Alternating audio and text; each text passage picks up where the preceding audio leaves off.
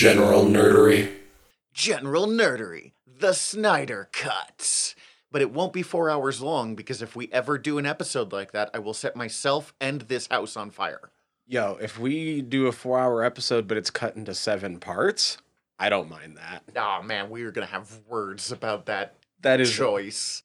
I mean, cut into 7 parts means a way shorter episode than we normally would record. Yes, but I mean when we get to Justice League in particular. I'm Tyler. I'm Zach. Welcome to General Nerdery, a podcast about liking things. As you can probably tell, this week we will be discussing Justice League, the Snyder Cut. Zack Snyder's Justice League, I think is the official name.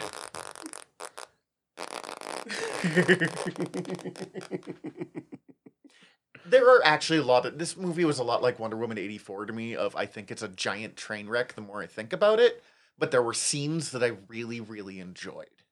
We're going to get into it. This is going to be we're going to have way different opinions, but we came at this movie from way different places, too. Mm-hmm. So, before we get there, let's start with what have we been ingesting this week? Or the past couple weeks, I guess. Mostly the Magnus Archives and Briscoe County Jr. Still. A nice. lot of Spider-Man on the PS4. But I've talked about all of those already, so I guess Ben Reilly, The Scarlet Spider by Peter David. Okay. Recent series ran for about 20 issues. Ben Reilly is the end result of the Clone Saga, a very famous Spider-Man clusterfuck of a storyline. He's a clone of Peter. They recently brought him back to life, gave him his own series. They got Peter David, who has a long, long Spider-Man history, to write it. It was fine. It had potential, but I think it got canceled before it was... So Peter David hasn't always accepted that most comic series last about 12 issues anymore. So his setup's like 12 issues? And yeah, like it was...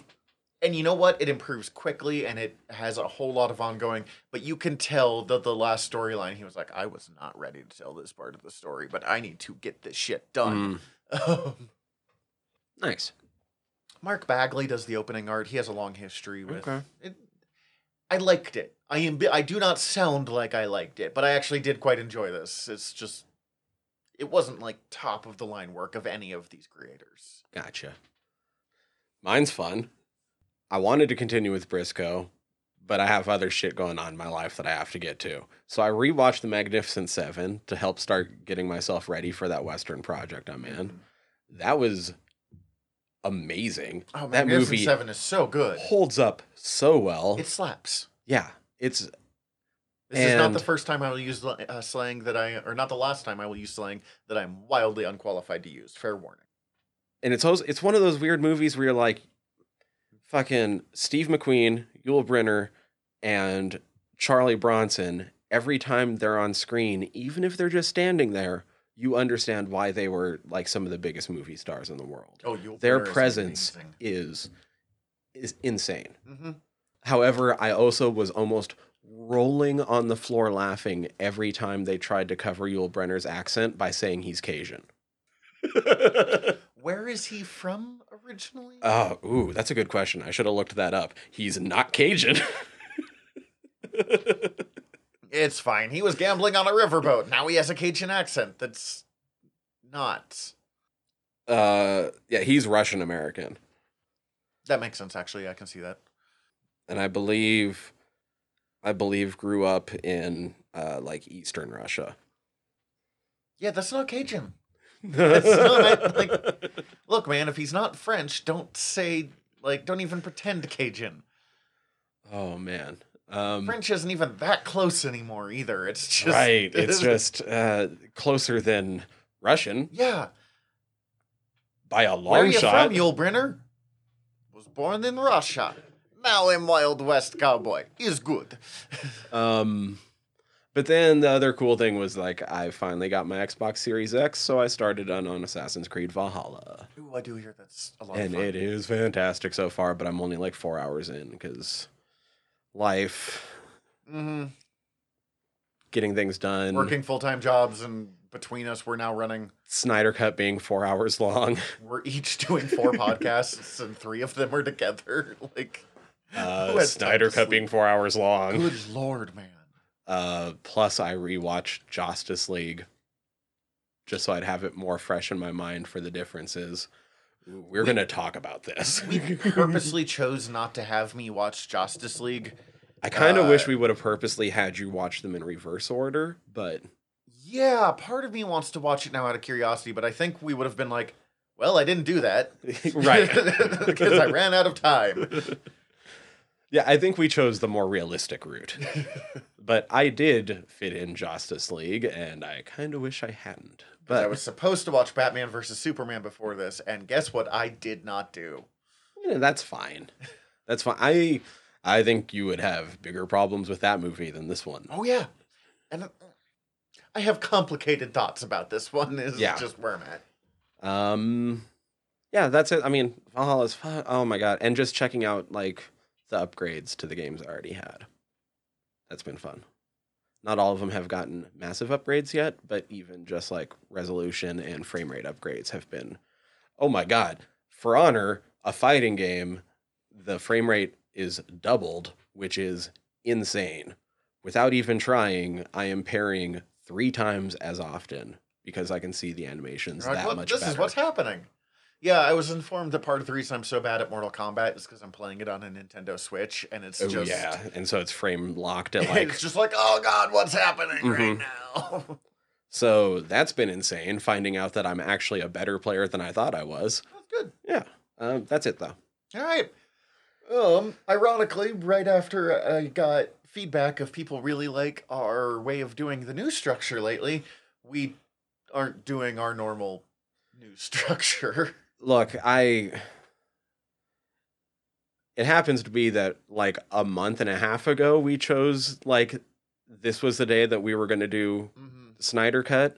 And 6 days ago, the Hollywood Reporter dropped a gigantic piece finally laying out what happened with Ray Fisher. And even then, still being pretty vague It's on still a lot pretty of vague. specifics, but like a real account of everything Ray Fisher's been sort of talking about. Even though that's the downer, let's end with that because that goes straight into Justice League. Let's talk about something happy really quick because we did just watch the April Fool's Day trailer for Suicide Squad. You can definitely tell that one is designed for TV with the amount that I was like, oh, they're about to tear that guy. Nope, not going to show us that bit. Oh, he's going to say the fuck word right there. Nope. Nope, this is not the Red Band trailer. That is clearly not what Idris is saying, but we can hear him say, oh my god, or something like that. Oh god, it makes me think. Grizz, who's been on our podcast before, found the Kids Bop lyrics for WAP. Oh no. And it's all about drinking water. What? It's cursed. It's like, what? Just don't do WAP. Like, if you're going to change every word. That does remind... So... It was like a bad Weird Al Yankovic song. This is way off topic, but that reminds me, and I have to bring this up because it's one of my favorite things in the world. At work, we sometimes throw on, like, some Throwback Thursday action. A lot of, like, hip-hop and shit. And, you know, it's all the radio edits. I might have found my favorite radio edit in the world. And it's Ludacris's Area Codes. Because, I don't know the song well enough to... well, the infamous I've got hoes Okay. in different area codes Yeah, okay. gets I remember turned that. to I've got bros. Wow, that wildly changes that song. Yeah. Or at least the sexuality of the singer in that. I mean, not a bad thing, but... But it is wild to suddenly be like, I've got what? I've got bros in different area codes? All right. I didn't know Luda, but... Woo. But, back to Suicide Squad. I am more excited about this movie than I have been for any other DC movie other than possibly Harley Quinn and the Fantabulous... No. Birds of Prey and Fantabulous Emancipation of One Harley Quinn. Or just Birds of Prey. Yeah. Harley Quinn and the Birds of Prey now. James Gunn is bringing it. James Gunn is bringing it. James Gunn looks like everyone looks like they're having fun. Like, And especially John Cena. yeah. 100% understand why they're giving Peacemaker his own miniseries now. It feels so different than we've talked about how good the trailer was for the first Suicide Squad, the David Ayer one. Oh, yeah.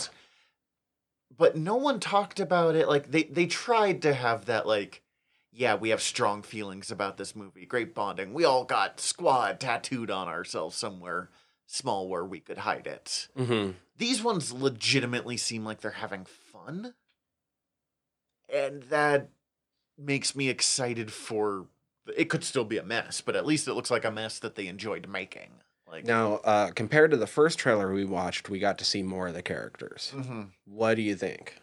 It looks like they're trying to give Ratcatcher emotional development, and I don't even know how to fathom those words that just came out of my mouth. Yeah, Ratcatcher looks like she's going to have a lot bigger part than I would have ever guessed. Never go back to weird white guy version of Ratcatcher after this comes out. This looks so much better. TDK, we get to see arms just floating. Yeah, we see Nathan Fillion playing Arm Fall Off Boy. I mean, they call him TDK, but still. And acknowledging how surreal that is.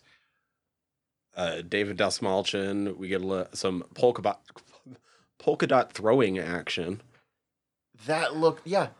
All of this. He looks like he's going to survive through this movie. I'm placing my bet right now. Because he's clearly the one that doesn't want to. Yeah. Yeah, I'm really curious what his whole thing is, because he's the one going in with a death wish. He's the polka dot man and doesn't want to have to live with that. That's like putting Kite Man on the Suicide Squad. Kite Man, hell yeah. Except Kite Man has a surprising amount of, respectable self-confidence to him in the Harley Quinn. Okay, so that was happy. Now what's not happy is what happened to Ray Fisher. Jesus Christ. Give that man a movie again with none of these people involved. So we don't have to go super deep into it and spend a shit ton of time on it. It's really easy to go just read the entire piece for yourself over at the Hollywood Reporter. But what were some of the big things you took away from it that were insane? Because some of this we kind of knew about, and some of this, I guess we just didn't realize how it was connected. The weirdest part of this to me, I mean, there was a lot of annoying things going on about that, but this was clearly even before Whedon stepped on, this was a troubled movie-making process, even if Fisher was really in with Snyder. Mm-hmm. But the Booyah scene... I think it's weird that people are already so obsessed with Cyborg saying Booyah as much as I enjoy Cyborg saying Booyah in the cartoon. Mm-hmm. I understand why Ray Fisher's like, this feels weird and I don't want to do it. I think it's fucking super strange that they, the studio got so obsessive with making sure it with happened. making him say it. And making him come in one day just to say the word booyah and leave. And wow, Joss looks bad in all of this. And there are points where I see him, I think, being the I'm not racist. I have black friends. I'm not sexist. I wrote Buffy. But not being willing to take critiques of places where Buffy failed or places where Buffy was good for 1995 but is bad today. Beyond just the fact that apparently he's a creep. But he's he comes on stage and Joss apparently quotes Shakespeare at him being give me the line, I beseech you. That feels like Joss is trying so hard to be this was weird and uncomfortable, but it's okay. I promise. But just being super douchey. That does not forgive every other part where Joss was involved. Yeah. The douchey is what jumped out at me. He can be shitty, but I didn't realize he was douchey about his shittiness. All of that whole thing that you were just talking about, the way that played out, it felt slimy. He reminded me of like that drama kid that's always on. Oh, I hated that. Everyone hated that kid. You know what I'm saying though. Like, except then given a position of power. Oh my god. And not just power, but like we had kind of put Whedon in the position of nerd god, and then we turned on him really hard after Age of Ultron sucked. And it sucked. So Mhm. like and Whedon has always been uneven, if we're being really honest. Like Buffy's more good than it's not, and Firefly was great, but it only lasted 13 episodes. I never liked Angel. Dollhouse was. I liked Angel. That's fine. Yeah. Just watched because it. I don't like something Yeah. doesn't mean Oh yeah, I was thinking back, like I watched a ton of Angel. David Borneaz never like clicked with me in that. He's so much better in Bones. True. But like, Dollhouse was never that great. And I'm trying to even think of other stuff he did. Really, it's like Firefly and the Avengers were great, so roll with it. And Avengers is forgettable in a lot of ways. Like, I really enjoy that movie. I'll still stand by that being like one of the better popcorn movies because the levels are a lot better balanced than some of the other ones. Mm-hmm. But nothing about that particularly screams Whedon to me. No. It's like the least Whedon project I've ever seen. It's very comic booky, which is why we all loved it. Oh, I want to watch it now. I don't want to. I wanted to watch it until I read this article. Now I think I need to give it a little while. Okay, so about the Jeff Johns of it all.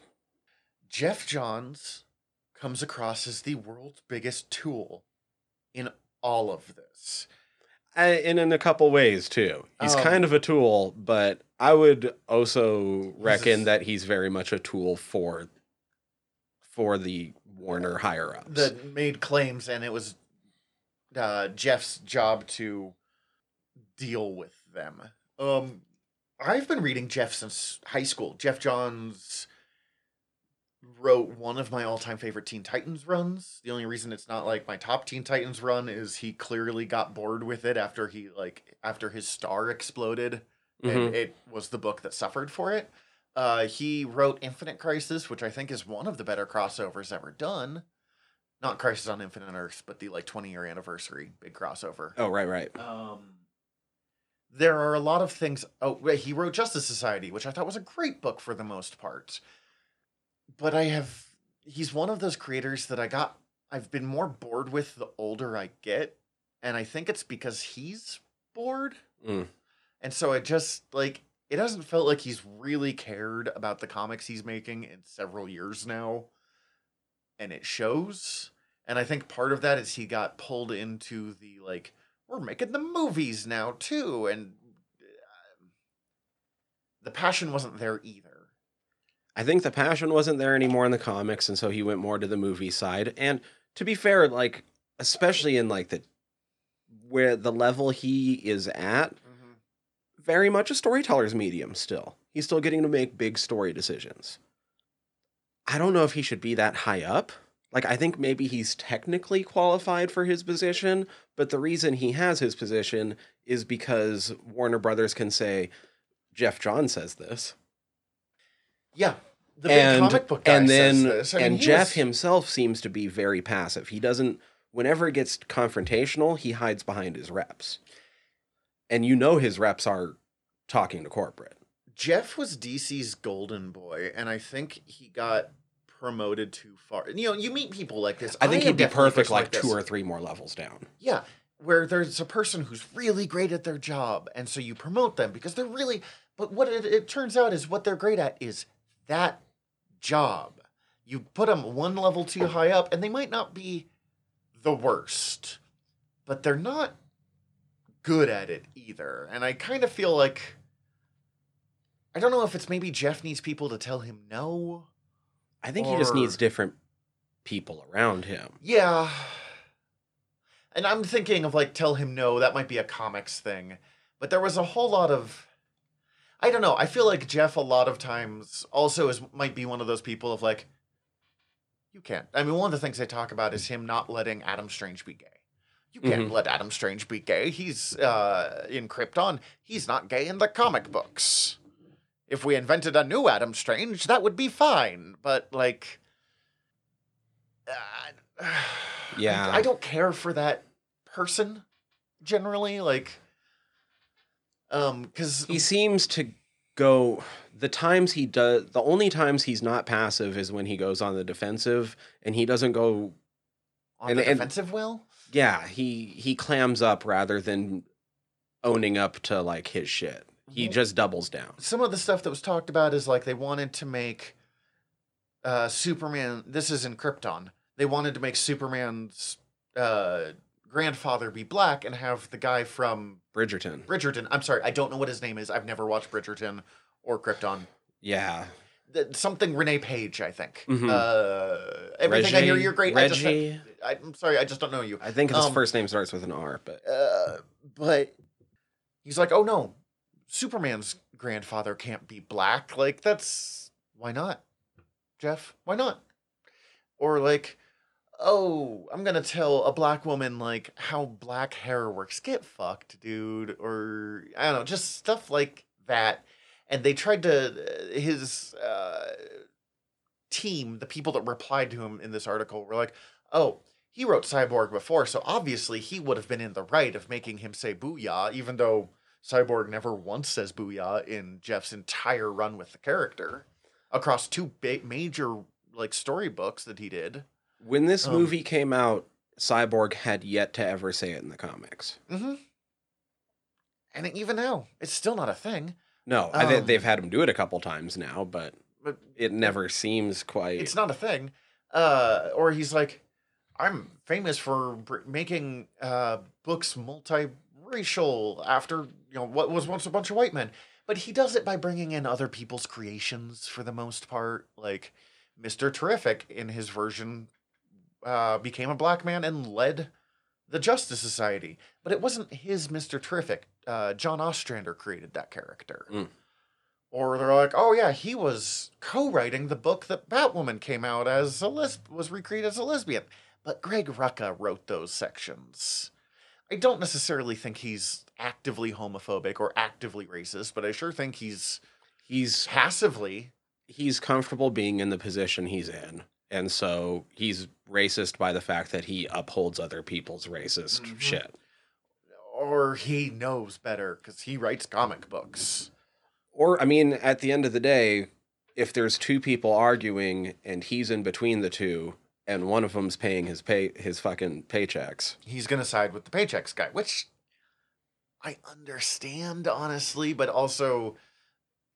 It sucks. This is fraught. Yeah. This whole thing, nothing about the filming of this movie, even before Whedon, sounded fun to me. And it sure sounds like some of the actors had more fun during the Snyder eras. But, like, I don't know, man. We've probably already been on this for too long. But I would recommend people go read it, even though it sucks. If you want to see how messed up behind the scenes of Hollywood can be, even when they're trying to do representation. This is the least annoying thing, but it's also the thing that, like, stuck to me in a really annoying way, was that they were so determined to make this movie, like, lighter and brighter, which I'm 100% on board with. But the way they did it was by making every part of the process toxic as fuck. Man, that sucks. Yeah. Because my critique of this movie is, God, I wish it was a little lighter and brighter. But, I get that, but we can talk about that. Because I think that just ties into Snyder's vision of what superheroes are. Yeah. We'll take a quick break, and when we come back, we'll talk about that. Okay, I'm going to lead in on this. Oh. Because I'm right out the gate.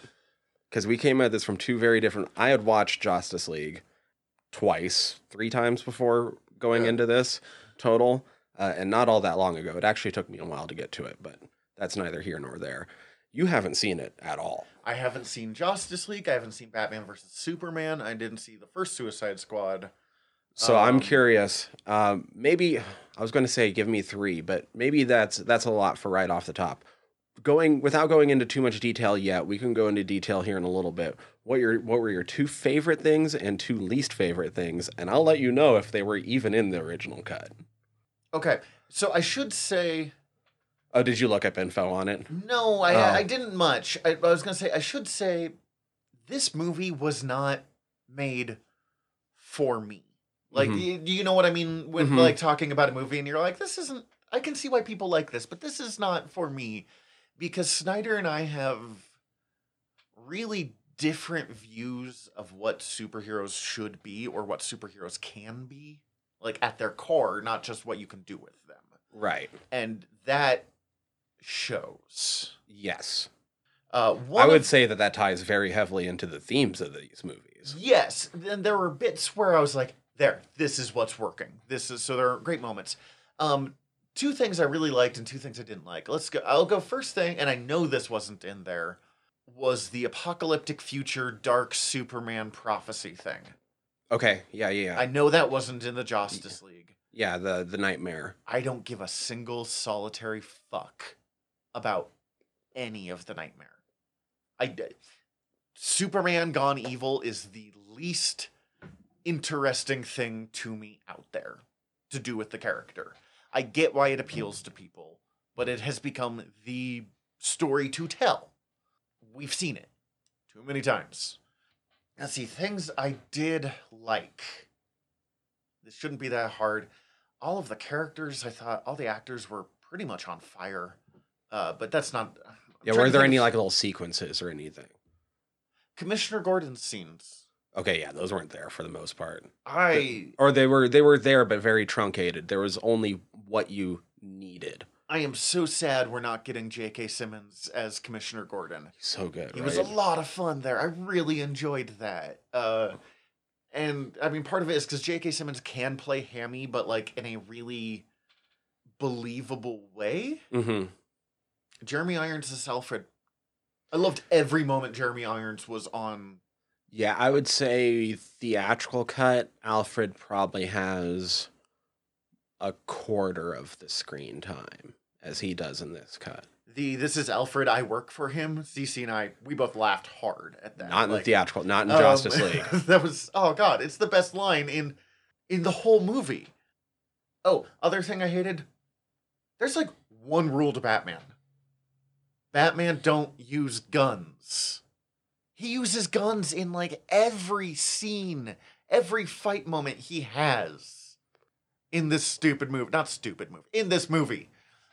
It's weird because I agree with you, like, as a concept, as for who Batman is, but having gone through these movies in order, that's actually a growth point for him, since in BVS he was torturing and branding people.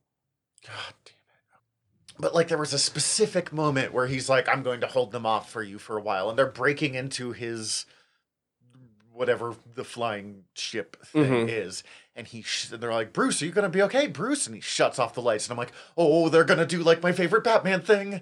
Because I was 100% expecting it to be the next time you see Bruce Wayne, the lights are going to go back on. He's walking away and like everyone's knocked out on the floor. And they don't even show you what happens. I love when they do that breakaway scene. What are you going to do? You're the Batman. Batman smiles. They break away. And then, like, when you come back, he's just, like, floored the entire team. It's a cheesy Batman moment that I just live for. But instead, their answer was he turns off the lights and then uses machine guns.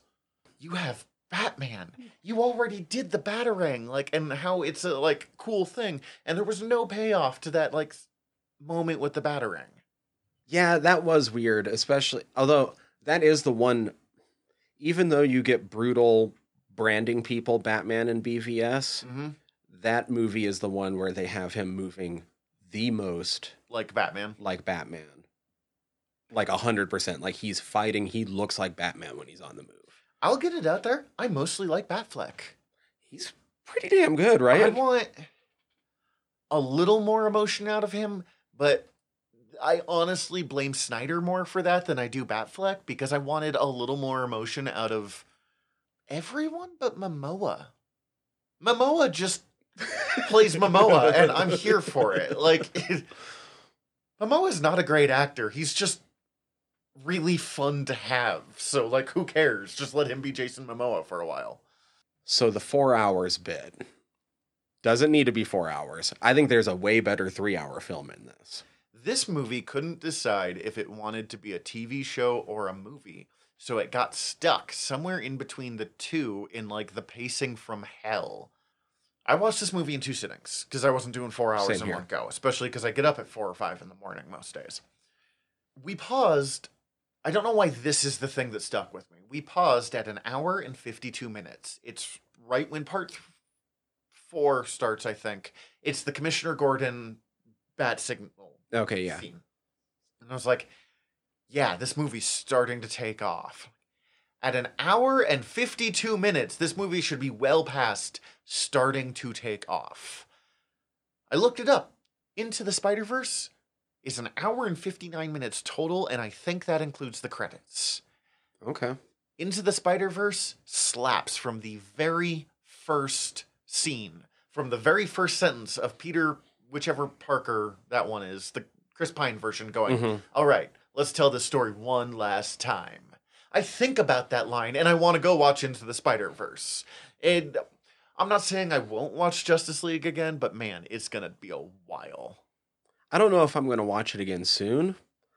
I will say that I don't know if I'm ever going to watch the theatrical cut again. I find I this have no version interest to in the be theatrical cut. I find this version to be like 300% better. Every review I've heard has said that. As someone who has not seen the theatrical cut, it's harder for me to be like, oh, this is so much better. I can see why it would be better. Like, at least this was, whatever my issues with it, it had one clear vision. And trying to mix this creative vision with Joss Whedon is a terrible idea. Even if Whedon wasn't a weird creep, but just, like, Whedon's style doesn't mesh with this. No. And that stands out even more upon watching them back to back as I did. Like, I don't want this to just turn into, like, me listing off the differences, but I do want to talk about some of these, because some of these things are fucking This is why we did this, because major. we wanted to hear me be like, wait, what? Okay, so Steppenwolf in the theatrical cut has about as much screen time as Ronan the Accuser does in Guardians of the Galaxy. So even less than he already has in this So, like, he doesn't have an actual... character arc or anything. He's just, yeah. Yeah. They only vaguely say why he's even attacking Earth in the theatrical cut. Okay, so here's where we are going to put in one of my critiques. They took the new gods. They took the evil new gods, too, like the interesting ones. Yeah, because honestly, I don't care about the good side. Orion. Actually, I really like Mr. Miracle and Big Barda, but otherwise, I don't really give a Beyond fuck. Mr. Miracle. And Big Barda. Yeah. They took some of the greatest characters in DC's comic staple, and they took out all of the Jack Kirby flavor in their stylings. Steppenwolf looks nothing like Steppenwolf does in the comic books, other than he has those weird kind of horned things that he has. Darkseid looks closest, but even then, they took all of the, like, space gods flavor out of it, and they look obnoxiously generic to me. Oh, see, I was blown away every second that I saw them, considering how generic Steppenwolf looked in the theatrical cut. Oh, dear Lord. But, like, I mentioned that I felt like they were doing Darkseid kind of dirty, and Cece's like, why do you care about this guy? He just looks like every other forgettable he looks like Thanos. And hearing Thanos as a forgettable character hurts my comic book soul, because Jim Starlin writes a weird Thanos comic. But, like, no, Thanos is the ripoff of Darkseid. Like, Darkseid needs to feel dangerous, and he didn't here. Okay, you're showing me the different looks. I think the Justice League Steppenwolf looks closer to what Steppenwolf looks like in the comics. I will give it that. But he also looks like he should be in Highlander. Yeah. He's the Kurgan. There's nothing outer spacey about his outfit. No, it doesn't work. No, I love the Steppenwolf redesign. His scintillating metal was baller. I think he looks cool. It's just none of it screamed New Gods to me was my problem. I can understand that. Yeah. Like, the only part that did was Darkseid's head.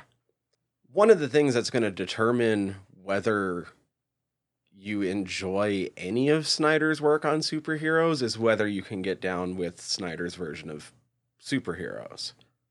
And I think it's best described as, you know how we tend to describe DC and how, like, compared to Marvel, it's more like they're the gods. Whereas, like, Marvel's like, they're the more, like, relatable and real people. Except they're not really, or else we wouldn't get into the stories. It's just comparatively they feel that way. Snyder actually views them as, like, the mythological beings. Yeah, I can see it. Thematically, that's kind of what this is all about. This was supposed to kick off... Well, Justice League was originally supposed to be a trilogy, but it was kind of also the beginning of what he was going to consider his New Gods trilogy, which this movie sets it up and bookends it pretty well.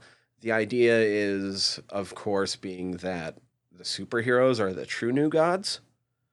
You have the New Gods originally being beaten in the flashback, so technically at the beginning, as it were, by the human Old Gods. And so if the Old Gods beat them the first time, then that means that if the new ones are able to come together and beat the so-called New Gods, then wouldn't they truly be the New Gods? Which coincides with the fact that Snyder has already been setting up like a Jesus parallel with Superman to show divinity expressed through superherodom. And that, I think, actually more than anything kind of hits our split. I get why Superman is so often a Jesus parallel. I understand the appeal of that, but I'm also like, he was created by two Jewish dudes. Maybe we shouldn't make him like... And that's the thing. I feel like in this movie, he pulled back on that. He did a lot.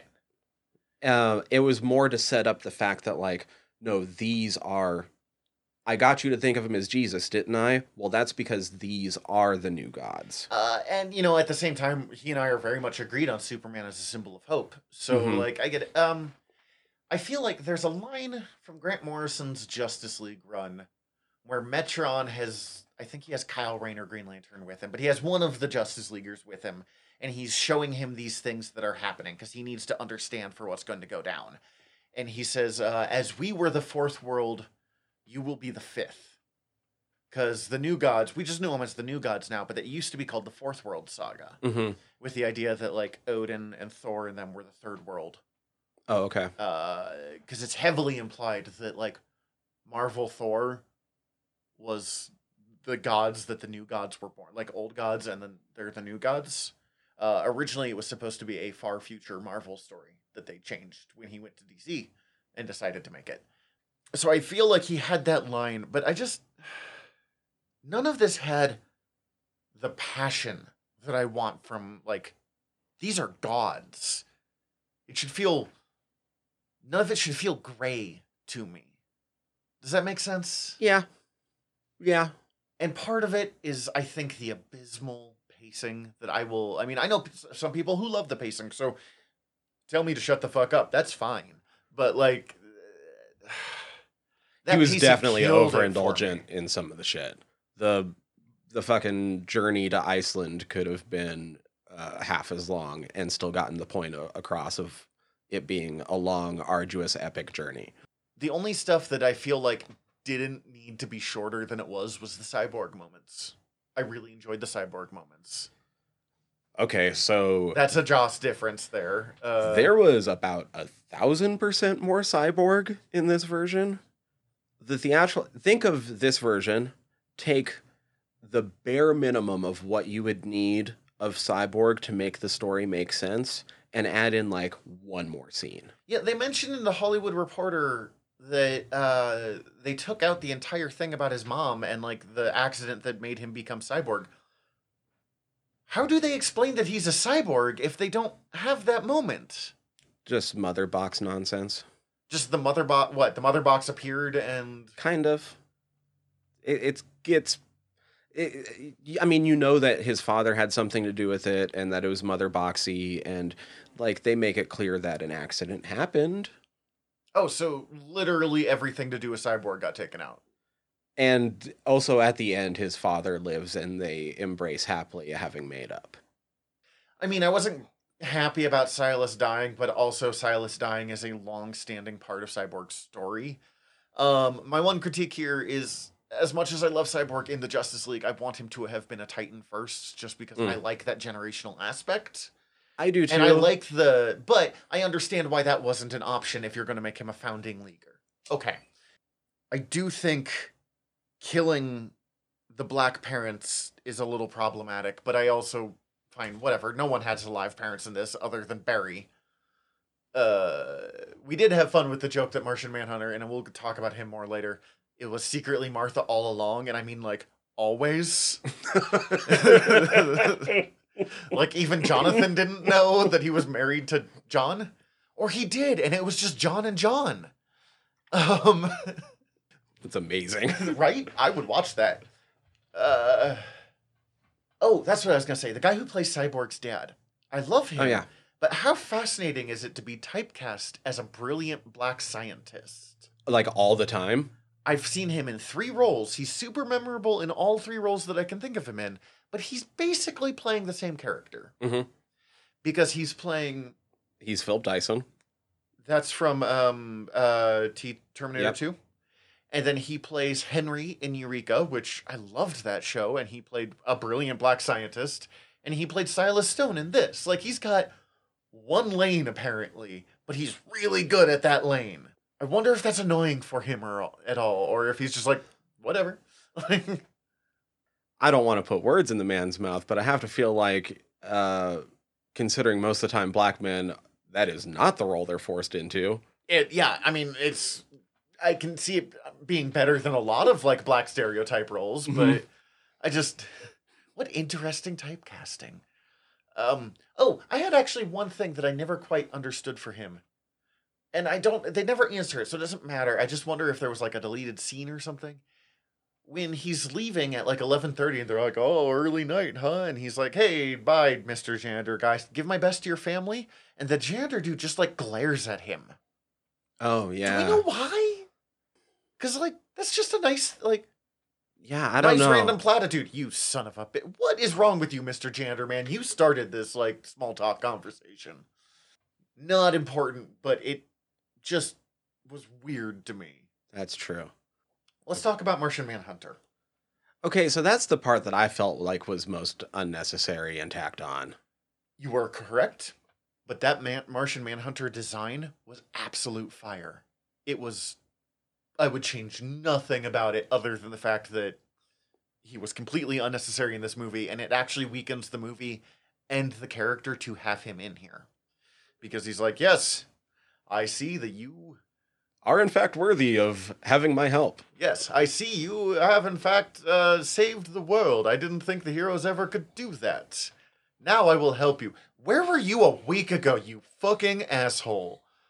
Martian Manhunter is my favorite Justice Leaguer. I do have to say that he has one of my favorite weird little moments in this, though, too. Because he's the one that tells Lois, he's the one that believes in Lois having to be important as well. Mm-hmm. Him walking away and being like, the world needs you too, Lois Lane, like almost made me choke up for a second. I'm like, she is. No, I actually liked that scene. It's another one of those... Ooh, speaking of which, like, the Justice Cut version of that scene. Because that scene happens much earlier in the film, but in a much different context. Okay, tell me. It's like Martian Manhunter. It's obviously just Martha. It's not Which is fine. It almost works better. When she comes back and when real Martha pops up, is Lois like, it's like you told me. And she's like, what the fuck are you talking about, crazy lady? Yeah, so a lot of the dialogue is pretty similar. There's a couple lines that are just completely dropped. Some are altered just a word or two. That happens. But it occurs at the Daily Planet because Lois just went back to work instead of actually mourning Clark at all. except she's intentionally, as a Pulitzer Prize winning journalist, she's now intentionally only taking pieces on like kittens and shit. And their talk gets interrupted halfway through with one of her coworkers trying to snipe one of her fucking leads from her. And there's also a quip in the middle where Martha messes up and says Clark said something like, "Oh yeah, he always said that."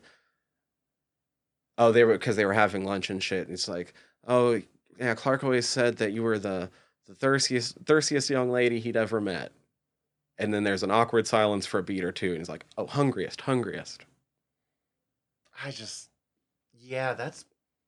It's just unnecessary. Like, it takes out any gravitas of that scene. I mean, so does making her secretly be the Martian Manhunter, but in a different way, in a much less problematic way. Yeah. I don't think Joss gives a shit about superheroes' private lives, and I do.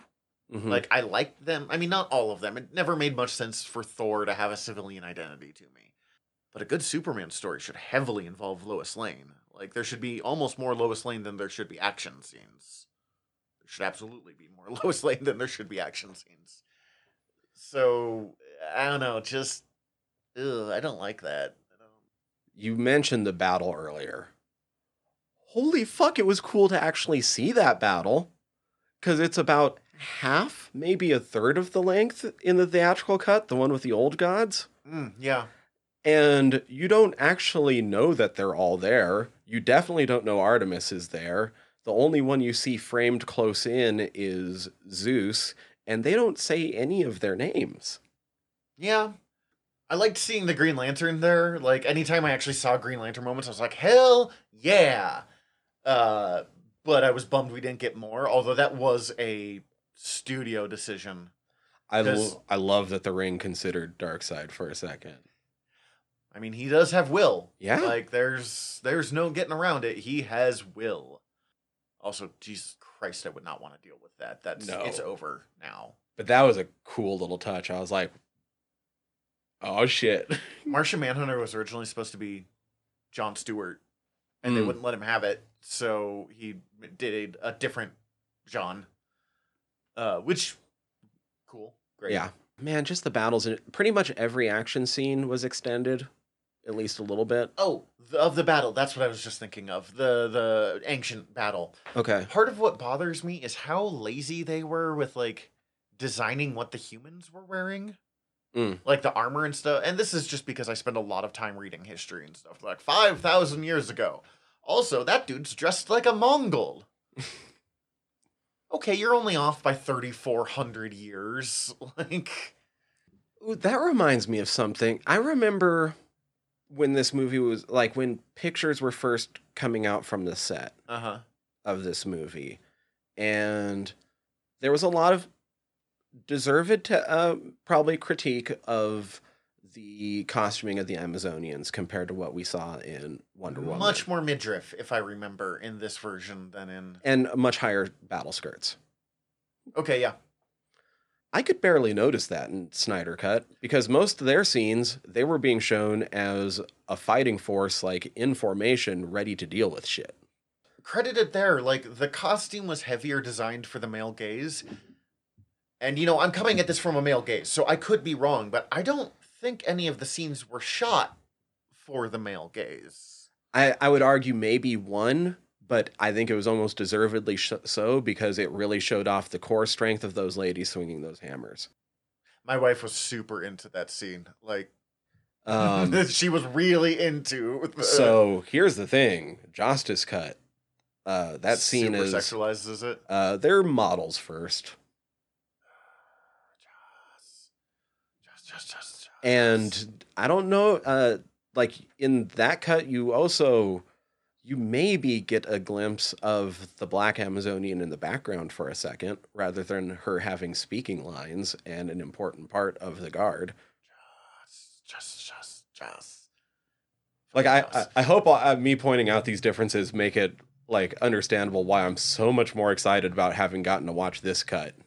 No, I get it. And as I said, while I was watching this, I was like, I bet Tyler fucking loves this. Oh my God, this was... Now, I do think it's probably a way better 3-hour movie than 4-hour movie. I guess really my critiques of it are a lot like Wonder Woman 84. I had a lot of fun while watching it. I don't think a single character did a bad job, like a single actor. I thought the direction and the script writing didn't work. So I think like there were a lot of fun scenes. I thought there were a lot of fun characters. I thought that it was a bad movie when it comes to like being a movie as opposed to being a superhero experience. Yeah, okay. I mean, it's not a good movie because it's 4 hours long. Yeah, and really more than anything else was it's weird. It's its own weird incarnation because it's being split into the 7 parts also makes it kind of more like a TV series. Yeah, but as I understand, he wanted to make it a miniseries and they said no, so he just did this weird middle ground. I don't like the weird middle ground. Like, just... And part of this is Snyder. We've talked about our issues with Snyder as a director before. He's not a great director, and his movies tend to be way longer than they need to be. Also, I think it was a mistake, and this isn't Snyder's fault, but it was a mistake to start with the team-up movies. Oh, yeah, absolutely.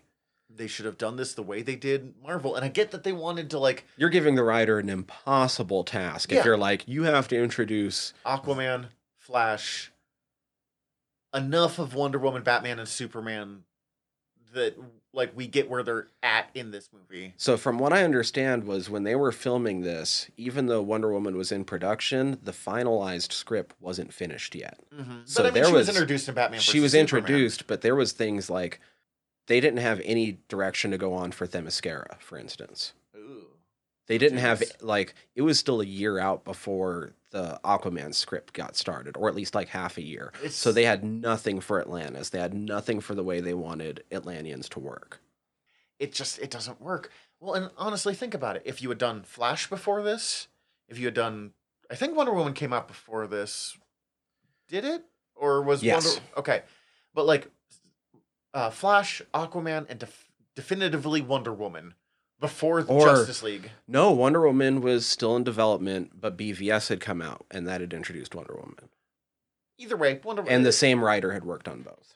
Real time for Wonder Woman, and then done Flash and Aquaman. You don't have to introduce those two characters in the same way. You have to meet Batman still, but sure, whatever. You could have taken that, well, one, you could have just taken some of those moments out and had less movie, but you also could have given some of that emotional energy into a bit more of Cyborg. I think introducing Cyborg in Justice League was a good idea. I just don't think the rest of it was. Like, it's too many characters. And then they're like, oh, hey, I know it's an after credit scene, but we'll introduce Deathstroke as well. And again, Martian Manhunter. And we'll spare some time for weird, kooky Lex Luthor. I don't like kooky Lex Luthor. I don't like kooky Lex Luthor. And I'm not blaming that actor. I really am not. They've tried it several times. Like, oh, Joker's really popular. We need to make Lex Luthor more of a, like, scenery-chewing kooky villain. And it doesn't work. It's not Lex. Lex can chew the scenery, but in, like, I'm so great kind of. So Wonder Woman technically came out like 5 months before, but they were in production at the same time. Oh, okay. Who's the Breaking Bad actor? The main one. Cranston? Yeah, Bryan Cranston. He's who I want to be Lex Luthor. Oh, yeah. If you can't have Clancy Brown, give me Bryan Cranston. Or Michael Rosenbaum, but that was for a very specific thing. So, honestly, both versions I say this of. One of the highlights of the movie for me, or one of its successes, if not the highlight, is Ezra Miller had the chips stacked against him when I went into this movie because of how much I've been liking Grant Gustin Flash. I like Ezra Miller Flash quite a bit. I mostly do. I know people who really couldn't stand him. I think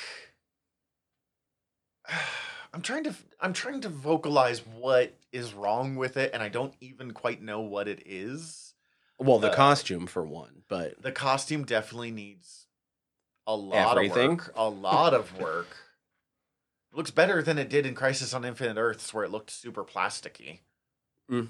He didn't feel like Barry to me. Okay. I could see him playing Wally West. I could see him playing an older Bart Allen, like Impulse.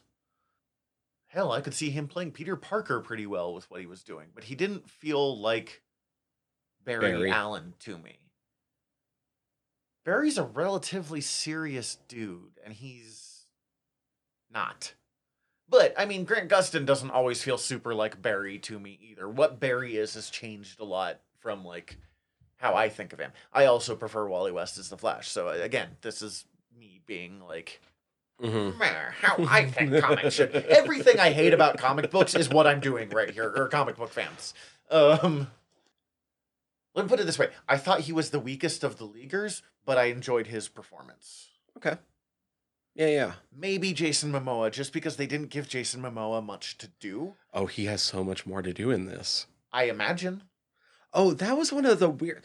This was a really subtle thing, and it didn't jump out at me at first. And it was more when I was looking back and thinking about both movies.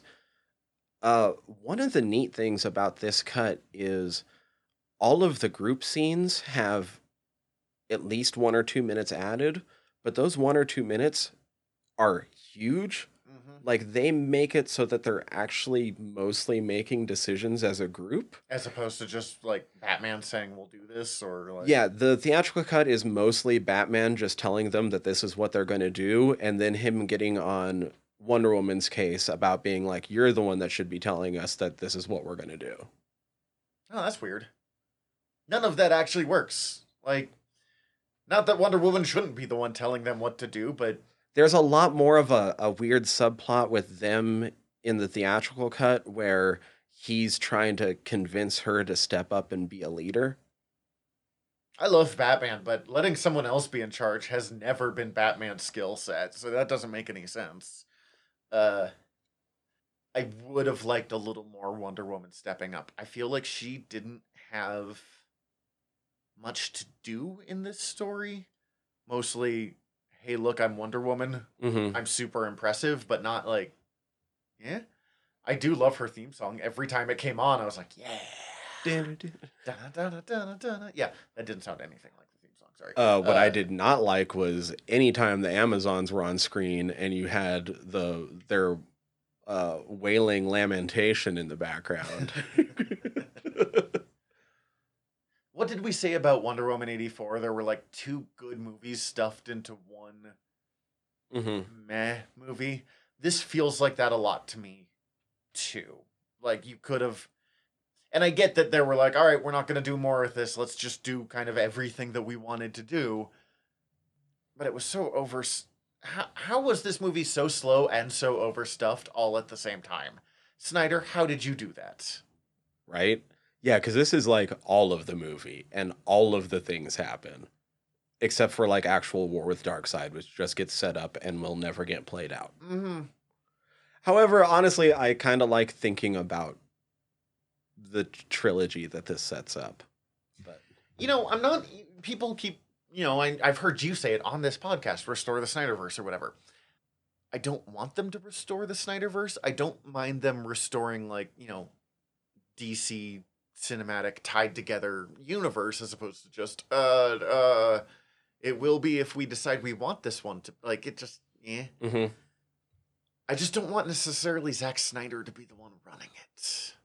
I don't think he wants to be the one running it at this point either, though. Not. So, which is funny when Hollywood Reporter DC people were like, not DC, WB people were like, this is Fisher's being influenced by Snyder, who's trying to retake DC, and Snyder's like, no, what are you talking about? Like, I'll come back, but God, I don't want to, like... It's like, I certainly wouldn't mind, like, what I actually wanted to be put out there. Mm-hmm. Which also, apparently, we didn't go into it, but the writer also did, Chris Terrio did a piece with Vanity Fair in the wake of the Hollywood Reporter thing, where he was just like, yeah, so when I saw the theatrical cut, I called my lawyer and wanted my name taken off of it. Oh, wow. However, I also want to say about Chris Terrio, this is a little... I didn't know anyone else could have Akiva Goldsman's career trajectory. Remind me who Akiva Goldsman is. I'm going to make sure I'm saying the right guy. But if I remember right, Akiva Goldsman was both the guy that wrote on Batman and Robin, but also has won an Oscar for A Beautiful Mind. Chris Terrio has written on Batman v Superman, Justice League, Rise of Skywalker, but also won an Oscar for Argo. The Money Jobs and the Passion Project job. Yeah, Akiva Goldsman, I was right. Okay. So, yeah, I don't know. To me, especially with what Akiva Goldsman's been what Chris Terrio's been putting out lately, I think he was just like, wait, Vanity Fair wants to talk to anyone involved? Please. But at the same time, like, he kind of pretty much backed up everything that we had heard from the Hollywood Reporter piece, too. Yeah. I believe everything Ray Yeah. Fisher's saying. I believe with Momoa, that was the skeeviest thing about it, of like, Untitled. Fisher saying stuff, and they're like, Momoa's going to be making a Frosty the Snowman movie. And Momoa's being like, I'm doing what now? And so now it's indefinitely shelved as Untitled. Snowman comedy Yeah. with Jason Momoa. And he's like, again, what now? Oh, I saw you mention it. You do have to watch Aquaman. I want to now, actually. And I'm not going in expecting amazing things. I'm Oh, no, expecting you a shouldn't. popcorn movie, but like... But you should. It's amazing in the sense that it is all of the movie. They went into it realizing they may never get to make another Aquaman movie. So they're just doing it. They're is making it as all of the Aquaman. They're just as Aquaman as they can Aquaman it up. I like that. Like, cool, fun. I'm probably going to watch it tonight now that I think about it. I don't got anything going on. God, he had so much fun in some of those scenes. You could tell. Jason Momoa likes playing Aquaman. And studios like putting Jason Momoa shirtless in water. I don't blame them. I'm a straight man, and I was like, that's pretty fucking hot right there. Like, I got it when the chick sniffed his sweater. That weirded me out when it's like, nah, I'm not interested. I'm going into the water. And like the creepy Norwegian or Scandinavian women singing. And as Bruce is just like, I don't know what's going on. I'm going to leave. That singing bit was completely unnecessary. I thought that was really neat considering the way it plays in the theatrical cut is it turns into a pure trailer moment and they just start playing the White Stripes' Icky Thump. I don't know either way which one I like less, but I just didn't like, why are they singing? What are they singing? But once again, they sound like creepy witch women and not in like the fun way. Once again, though, I'm also completely on board with seeing a version of the story where these characters are being portrayed as gods and demigods, so that plays into the mythological aspect. I just would have liked them to play it up a little. It's kind of like how they took 2.5 minutes showing the entire ritual of shooting off the arrow of Artemis to light the fire. Yeah. I just, if we're gonna look at like Aquaman being like weird sea god guy, the scene where he brings in the sailor who was like stuck in the storm, takes the whiskey and is like, tell him to respect the storm more next time, and literally just walks into a wave and disappears, does it so much better. And it was fun as opposed to just weird women sing like I didn't get the god scene in that. I see how they were trying for it, but it's not what I felt. I also have trouble thinking of Aquaman as a god. Like, he's Aquaman. However, I'm pretty sure that every Aquaman from here on out should probably be Pacific Islander. I don't know. I think he's still blonde, but they did seriously change Aquaman to look more like Momoa recently, like the tattoos and stuff. More simplified, because just imagine trying to draw those tattoos. He's back to angry 90s pirate Aquaman with the long hair and the beard, which is what Aquaman should look like as far as I'm concerned. It doesn't make a bunch of sense underwater, because they probably shouldn't have any hair being fish people. But it's cool. It just changes it up. Aquaman, depending on the version, Aquaman's either the crazy guy that lives underwater, or he's the king of Atlantis. Either one of those looks can pull off the like long hair and beard way better than the like 50s haircut. Second favorite Aquaman, Brave and the Bold. I haven't seen those episodes, but I believe it. Outrageous. Yeah, it's fantastic. John DiMaggio voicing him. Oh, that I'm in for. Oh my god, yes. Any version of Angry 90s Pirate Aquaman, I'm pretty much in for. I have no idea, but like, take off his shirt and give him a hook hand and a like scruffy beard, and I'm suddenly like 10 times more interested in Aquaman. It's weird to say it about this movie, considering how much it's about, like I said, kind of setting these characters apart in a weird way. But this does also feel like the more heartfelt version, because it minuses all the fucking stupid ass quippy weed and shit. And I'm going to say I like some of that stupid ass quippy shit, because there is one Whedon scene that I desperately miss. Whedon's good at quips. But he puts them in the wrong spot sometimes. Yeah, what's the scene that you... There was one scene in the theatrical cut where, when they're on their way to the final battle, that Momoa accidentally sits on the lasso of truth. Oh, they've done that a few times, and I always think that's kind of fun. Yeah. And he's fucking just telling the team what he is thinking in the moment. Is it just like... It's just all sorts of like, he ranges the gamut from like checking out Wonder Woman to being like, fuck, like, I can't believe we're doing this. Like, we're doing all the, like... Yeah. I liked the kind of... It was a very quiet moment, but he's like, it's messed up, we're just doing this to this kid. And I'm like, I thought you didn't care. And he's like, I didn't say that. Like, he's like... And I enjoyed that, like, all right, I'm a dick. And I'm going to call out stupidity, but it doesn't mean that I don't care. Mm-hmm. The problem was they made such a big deal about how this is basically a death sentence for Cyborg, and then the moment that he steps into the mother boxes, he's fine. Like, oh, you could live perfect life. And he's like, nah, I'm good. Done. So about 80% of the Superman stuff is different? My only complaint about the Superman stuff is the black suit. It's my only real complaint there.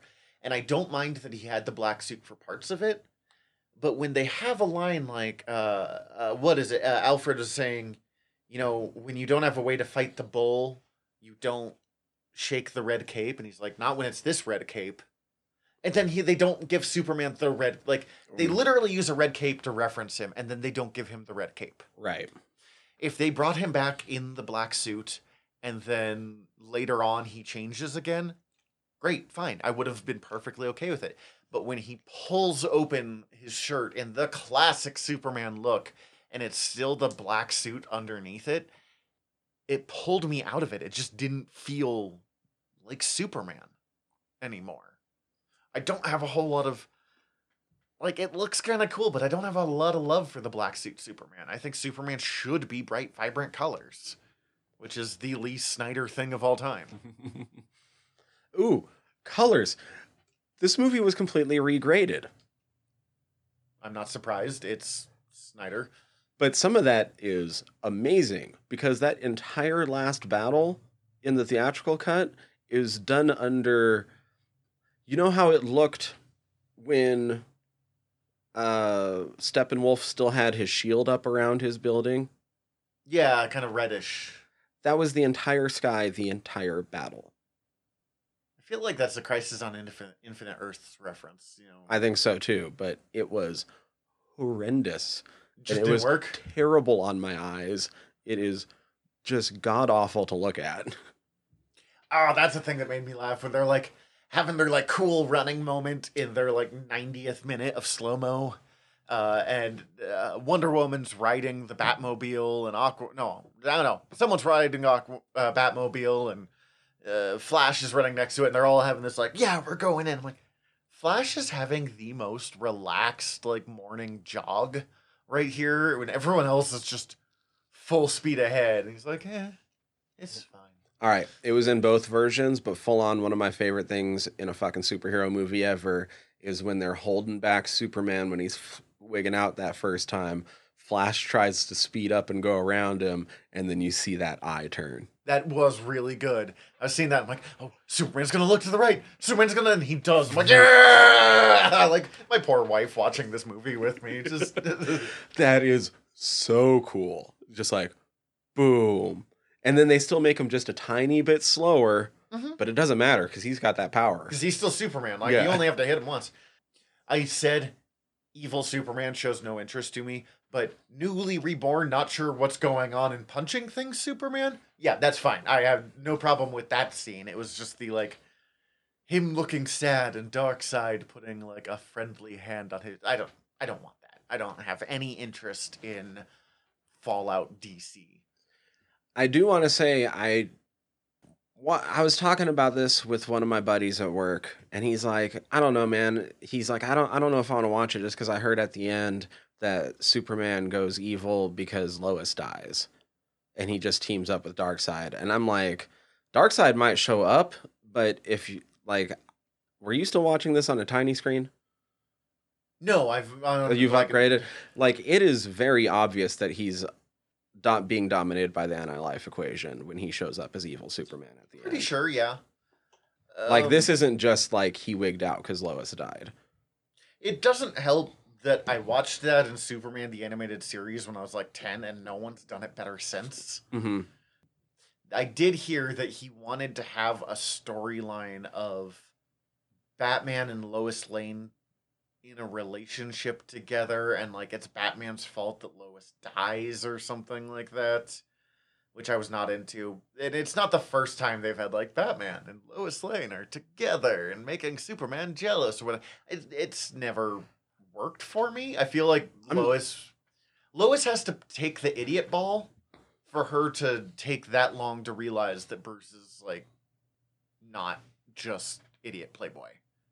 I'm not gonna lie, the idea of Batman and Wonder Woman has always interested me a little bit more whenever they've thrown that idea around. Like it much better. It's not...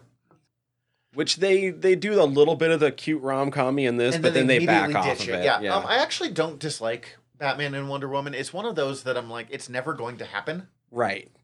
But they have that spark of like, in a different life, those two would have been like great together. Mm-hmm. And that I enjoy. When they're like, nope, one true pairing, I don't feel it. But... that's Selena Kyle. But, well, it's not Talia al Ghul. I mean, I'm maybe throw out Silver St. Cloud. I knew you were going to. Why Silver? She's no, I'm just throwing that out as a fucking joke answer. I don't know. I've met people who argued for that, and most people are like, who's Silver St. Cloud? I'm like, exactly. That's the reason I throw it out there as an answer. Oh, God, what's her name? They tried to introduce basically Lois Lane for Batman. She was the romantic interest in the first Batman movie by Tim Burton. Oh. Vicky Vale? Vicky Vale! Which I mostly remember from the first episode of Chuck, where someone mentions Vicky Vale, and he starts going, Vicky Vale, Vicky Vale. That's it. It's the most interesting thing that's ever happened with Vicky Vale. I know I just keep bringing up the differences now, and I said I wasn't going to do that, but it's just kind of weird the way it changes things. Like, there's a big through line and big deal made in the theatrical cut that parademons smell fear.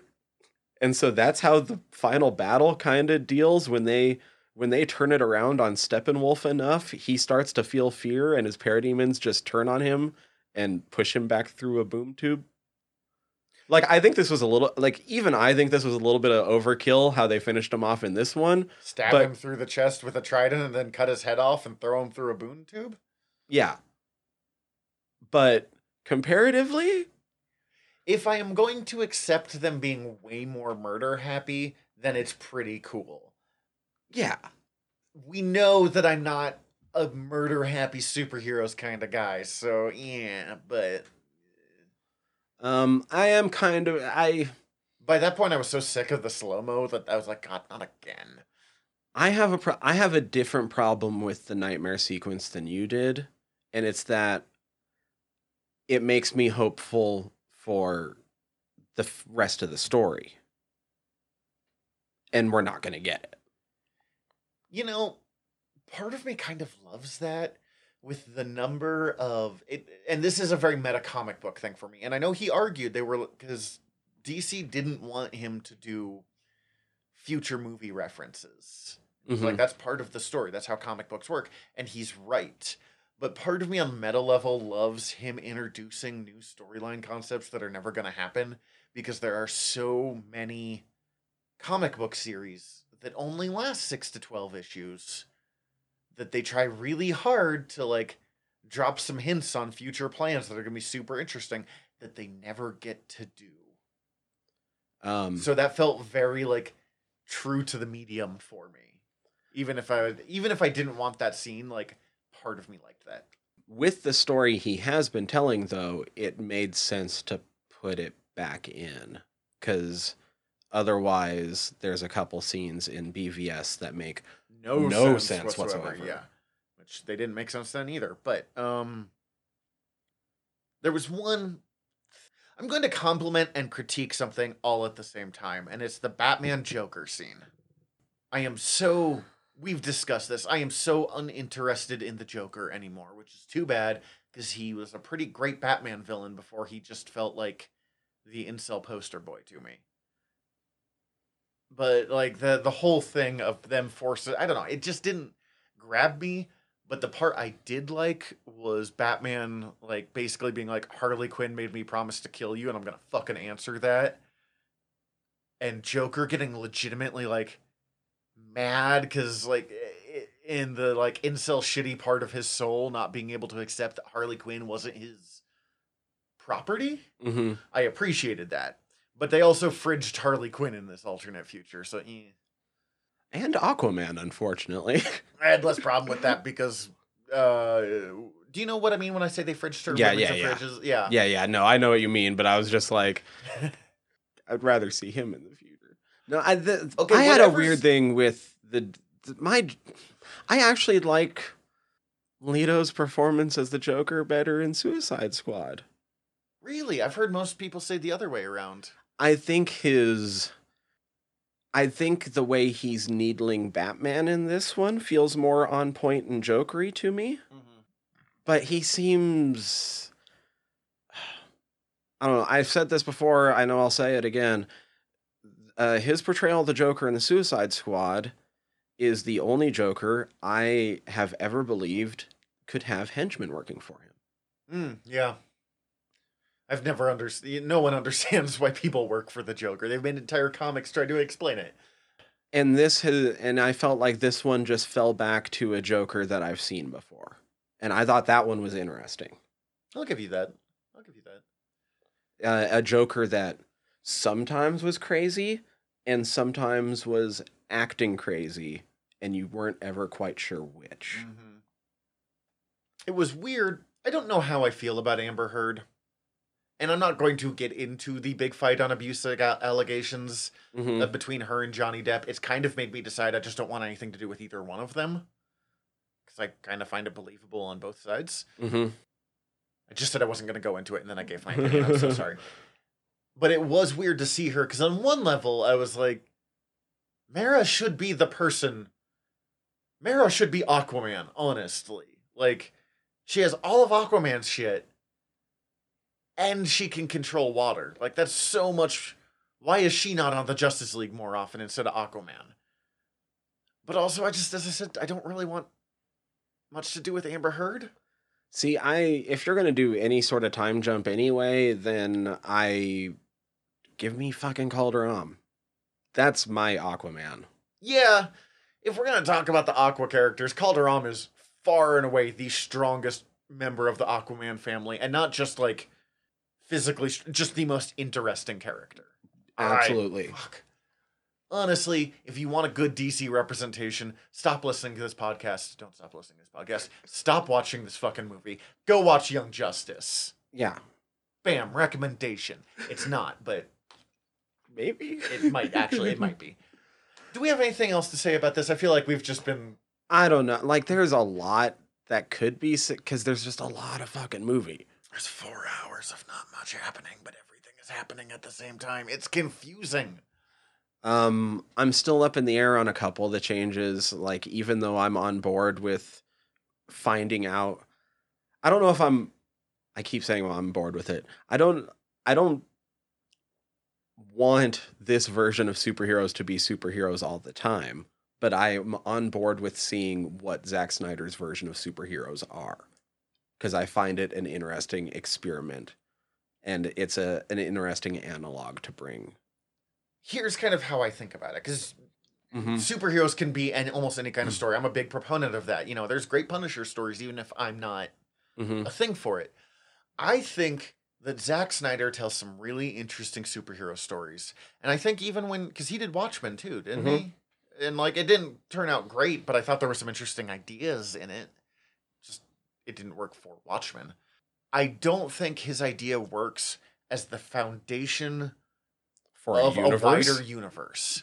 But if he just got a trilogy of, it could even still be the Justice League, but in its own standalone little world, and then had their own shared universe beyond that, I think it would have worked much better. Mm-hmm. But I also really love his cast. So if there's a Restore the Snyderverse, it's For the cast. let's have this cast and then let James Gunn take over. I don't know. Mm-hmm. Actually, no, that's it. Restore the Gunniverse. the Gunstice League. But I guess what I was The getting at Justice is, Guns. even with being on board with seeing his vision, like some of the changes still felt kind of weird to me. Like the Wonder Woman saving the kids from the terrorists was a lot more violent in this version. Fair.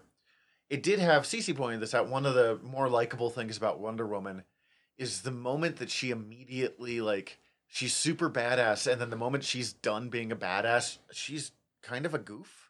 Mm-hmm. She's just like, oh, kids! Let's see, kid, that's great. I enjoy that, that dichotomy of the character in a way, that she's aloof and badass goddess woman, but also she knows how to deal with kids and likes kids, and I don't know. And I don't know why it threw me so much, but it was just, I don't know. Something about it felt weird because, I don't know. In the theatrical cut, that scene is much shorter, but I do like the flow of the action of it more. This felt jerky as well as just being. I think we have terrorists, but secretly we're just nihilists that want to blow ourselves up. Ha ha ha.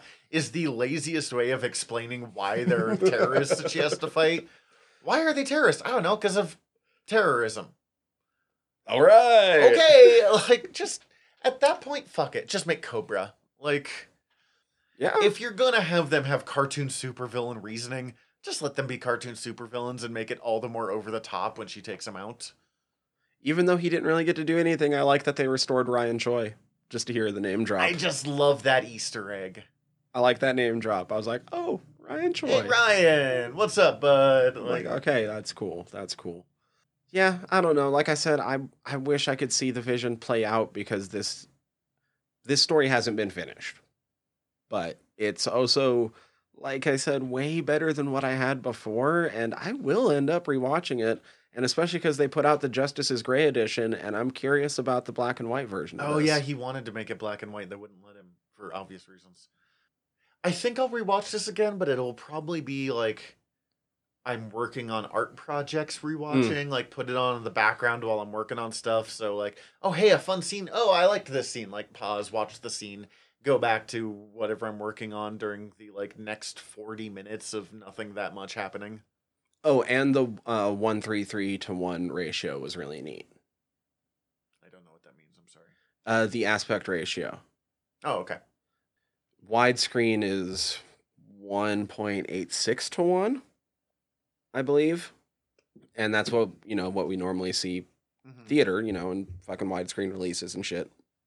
And so back in the day when we would get full screen releases, the 4:3, it would be the widescreen, and then you would cut the 4:3 out of the middle, so you'd be missing all the information. Yeah, on and the it hurts a sides. lot of movies and shows when they bring it to. So in this case, this filming of the 1:33, what was actually cut was the 1:86 was cut out of the middle Weird. Okay. instead of the other way around. So this was actually everything that was shot.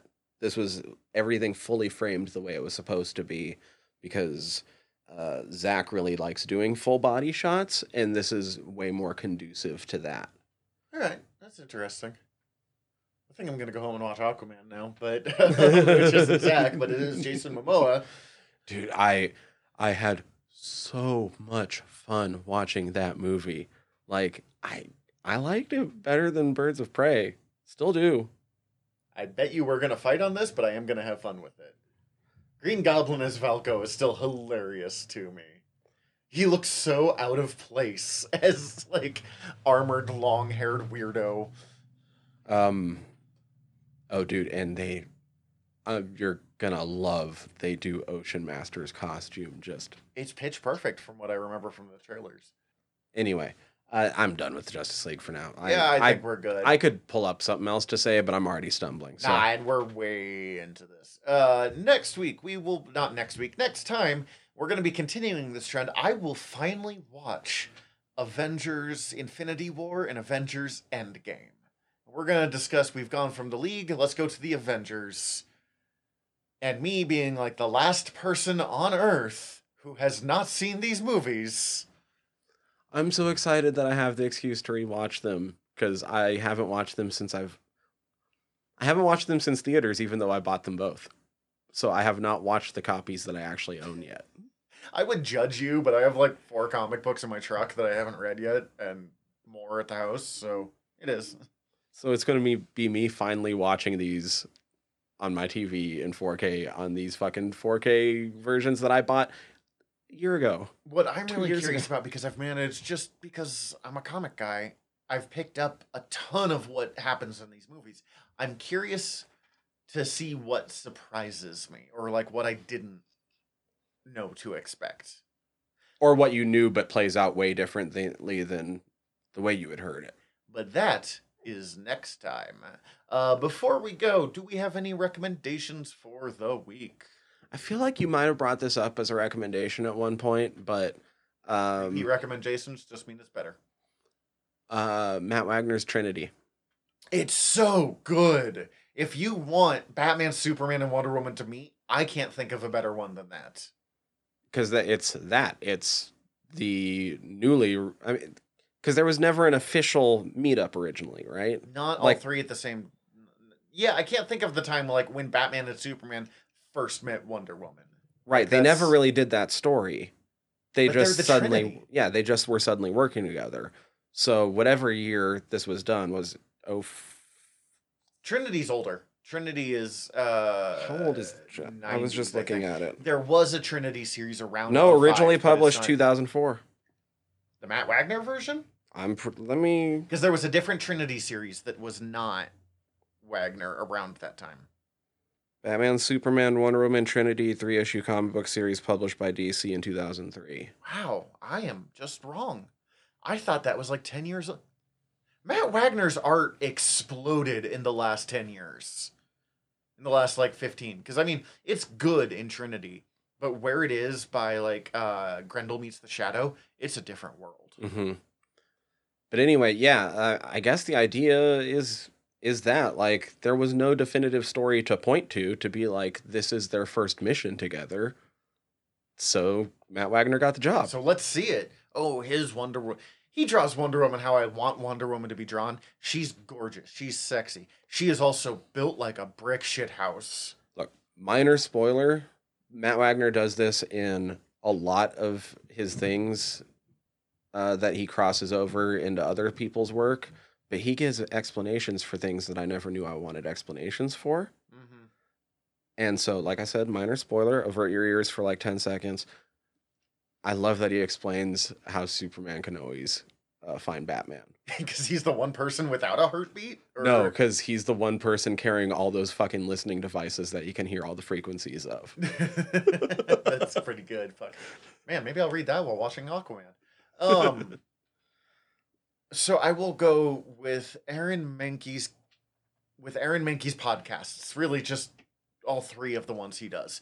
He does Lore, which was adapted to a TV show. He does Cabinet of Curiosities, which I'm pretty sure I've recommended before, which is just 2 short stories. And Unobscured, which is a deep dive into like a single story all season long. Like first season was Salem Witch Trials. Most recent one was Jack the Ripper, but it's not really so much about Jack the Ripper as about like what Victorian London was like then.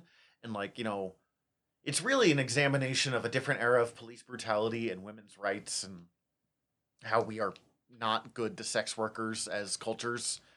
but through the lens of everything that was going on in Jack the Ripper territory and like the parts of that we don't talk about because we just like to kind of fetishize the guy that stole hearts and kidneys and stuff.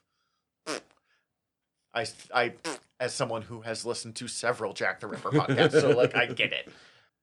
Good storytelling, surprisingly relaxing voice for a dude that's like, and then her heart was cut out. Aaron Mahnke, grim and mild. I like it. I'll say I'm a little bit used to, and then her heart was cut out. No, it's not that part that throws it. It's Yeah, just like I have gone to sleep listening to Aaron Mahnke speak before, and what he's saying is horrifying, but he's just so soothing with his voice that I'm like, okay. like I can do this. No, that's fine. No, tell me more brutal Let's details. do this. Yes, tell me about A.A. Holmes' Murder Castle. H.H. H.H. Holmes, thank you. I tried to mix the creator of Winnie the Pooh with the fucking Murder Castle guy right there. A.A. Milne and H.H. Holmes. Milne had some weird... Anyway, Milne was a weirdo. Yeah. That's it, right? Yeah. In the meantime, we are your generals of nerdery. I'm Zach. I'm Tyler. Dismissed. Hi, everybody. General Tyler here. If you like the show, please hit subscribe however you're listening to us right now. Also, if you could rate and review us however you're listening to us right now, or preferably over at Apple Podcasts, we would super appreciate it, as the whole world is ran on algorithms, and we want to be all up in them, getting our voice out to more places. Also, tell your friends. We always appreciate that. If you want to get in contact with us, ask us questions, give us comments, email us generalnerderypod@gmail.com. You can also contact us through our website, www.generalnerdcast.com. While you're there, check out all of our back catalog, or click the links up at the top, as we are part of the Earworm Podcast Network. Go check out all of our sister shows. We're involved with most of them, so if you already like listening to us talk, it might be in your best interest. And if you want to check out everything from the network, head over to earworm.com, EARVVYRM.com. We'd super appreciate it. Love you all. Have a good one.